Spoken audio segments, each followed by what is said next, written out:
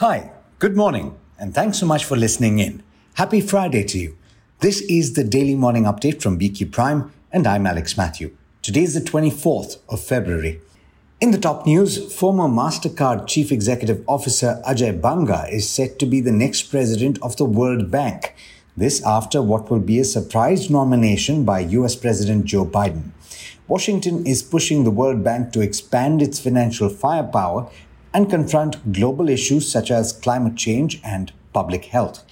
63-year-old Banga currently serves as the vice chairman at US investment firm General Atlantic. Before that, he spent a decade as president and chief executive officer of Mastercard, and he has also held various positions at Citigroup, including as chief executive officer of the Asia-Pacific region.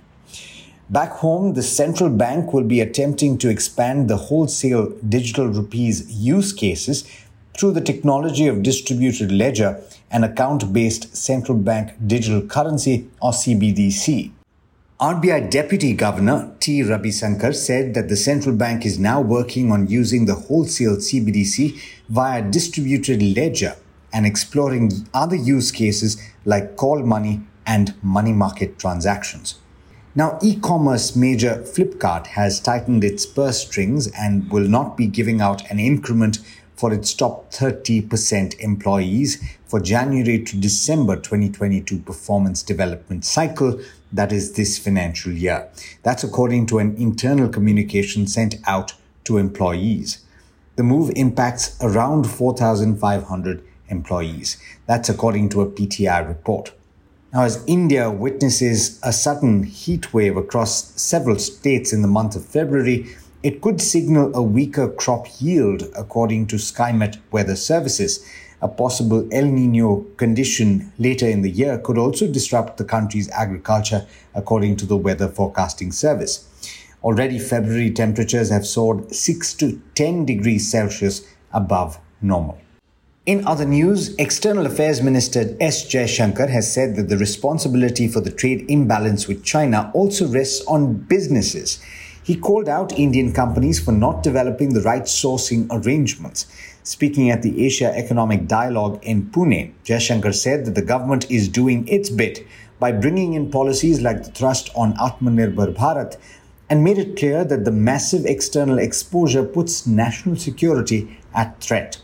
Now, you're unlikely to remember the date, but it was exactly a year ago that Russia's war on Ukraine began. US Treasury Secretary Janet Yellen was speaking here yesterday when she, on behalf of the US, reaffirmed that the country would stand with Ukraine. The US will provide $10 billion in additional economic support to Ukraine in the coming months. So far, it has already offered $46 billion in security, economic and humanitarian assistance. Finally, in data coming in from the US, claims for unemployment benefits unexpectedly fell to the lowest in 3 weeks, signaling unrelenting tightness in the labor market. That's according to a Bloomberg report. Initial unemployment claims decreased by 3,000 to 192,000 in the week ended Feb 18. The median estimate in a Bloomberg survey of economists called for 200,000 applications. In international markets, US stocks ended positive, with the Dow and the S&P 500 gaining 0.3 and 0.5% respectively, and the Nasdaq climbed 0.7%. The three early risers in the Asia-Pacific region have also started positive. And with that, it's over to Niraj Shah for the trade setup for the day here in India. Morning, Niraj, and happy Friday to you. What's the tone at the end of the week for the Indian market? Well, it certainly promises to be a day which is slightly different than the past few, because we've declined for the Nifty 50s declined for the fifth consecutive day yesterday, but the global markets are now looking a bit okay. And the US markets, as you said, were also in the green. And while technical indicators are still bearish, there are select quant indicators which point to our markets being in the oversold zone. So there may be a bounce back that could come in. Remember though, the positioning isn't the greatest. FI's index futures long-short ratio as of 23rd Feb, which is yesterday, stood at about 0.24, which is a significant decrease since 25th Jan level of 0.61, which indicates bearishness by the FIs. The long positions held by FIs in index futures decreased by 5,000 odd contracts since last expiry, but short positions increased by 75,000 contracts. And the last 2 days of the expiry have seen heavy short buildup by FIs in index futures. So that's something that's to be kept in mind. Multiple sectors have corrected, but none more so than real estate, which is completely out of favor. And most people say that technical bounce backs may get sold into. Underperformer in the last 1 week as well, the sector has fallen by nearly 7%, with leaders like Macrotech falling 17%, Godrej Properties another 7%, and DLF, which sold off its premium project massively, still correcting by about 5%. So clearly there is stress in that interest rate sensitive sector. What about stocks in focus today? Well, actually nothing too significant. Mahindra Lifespace, a real estate name, Arvind Subramanian, who is the MD and CEO, has resigned from effect of close on May 22nd to pursue his personal interests. Maybe that stock reacts negatively. Sanofi has declared a very heavy dividend, final dividend of 194 rupees and a special dividend of 183 rupees. But compared to Bloomberg estimates, their numbers, the Q4 numbers that they declared, weren't the best. Revenues were at 671 versus estimates of 705. Or net profit, while was up 44% at 130 crores, was below the estimates of 161 crores.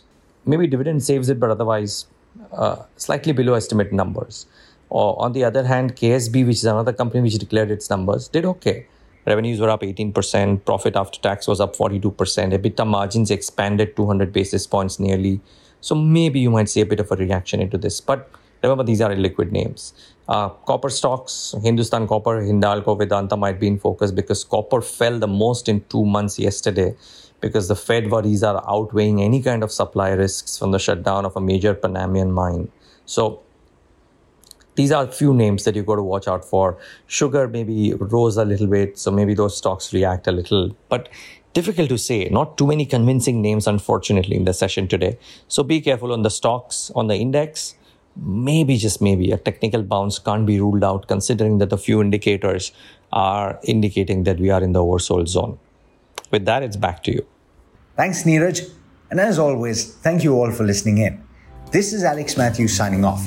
Have a great day and an even better weekend.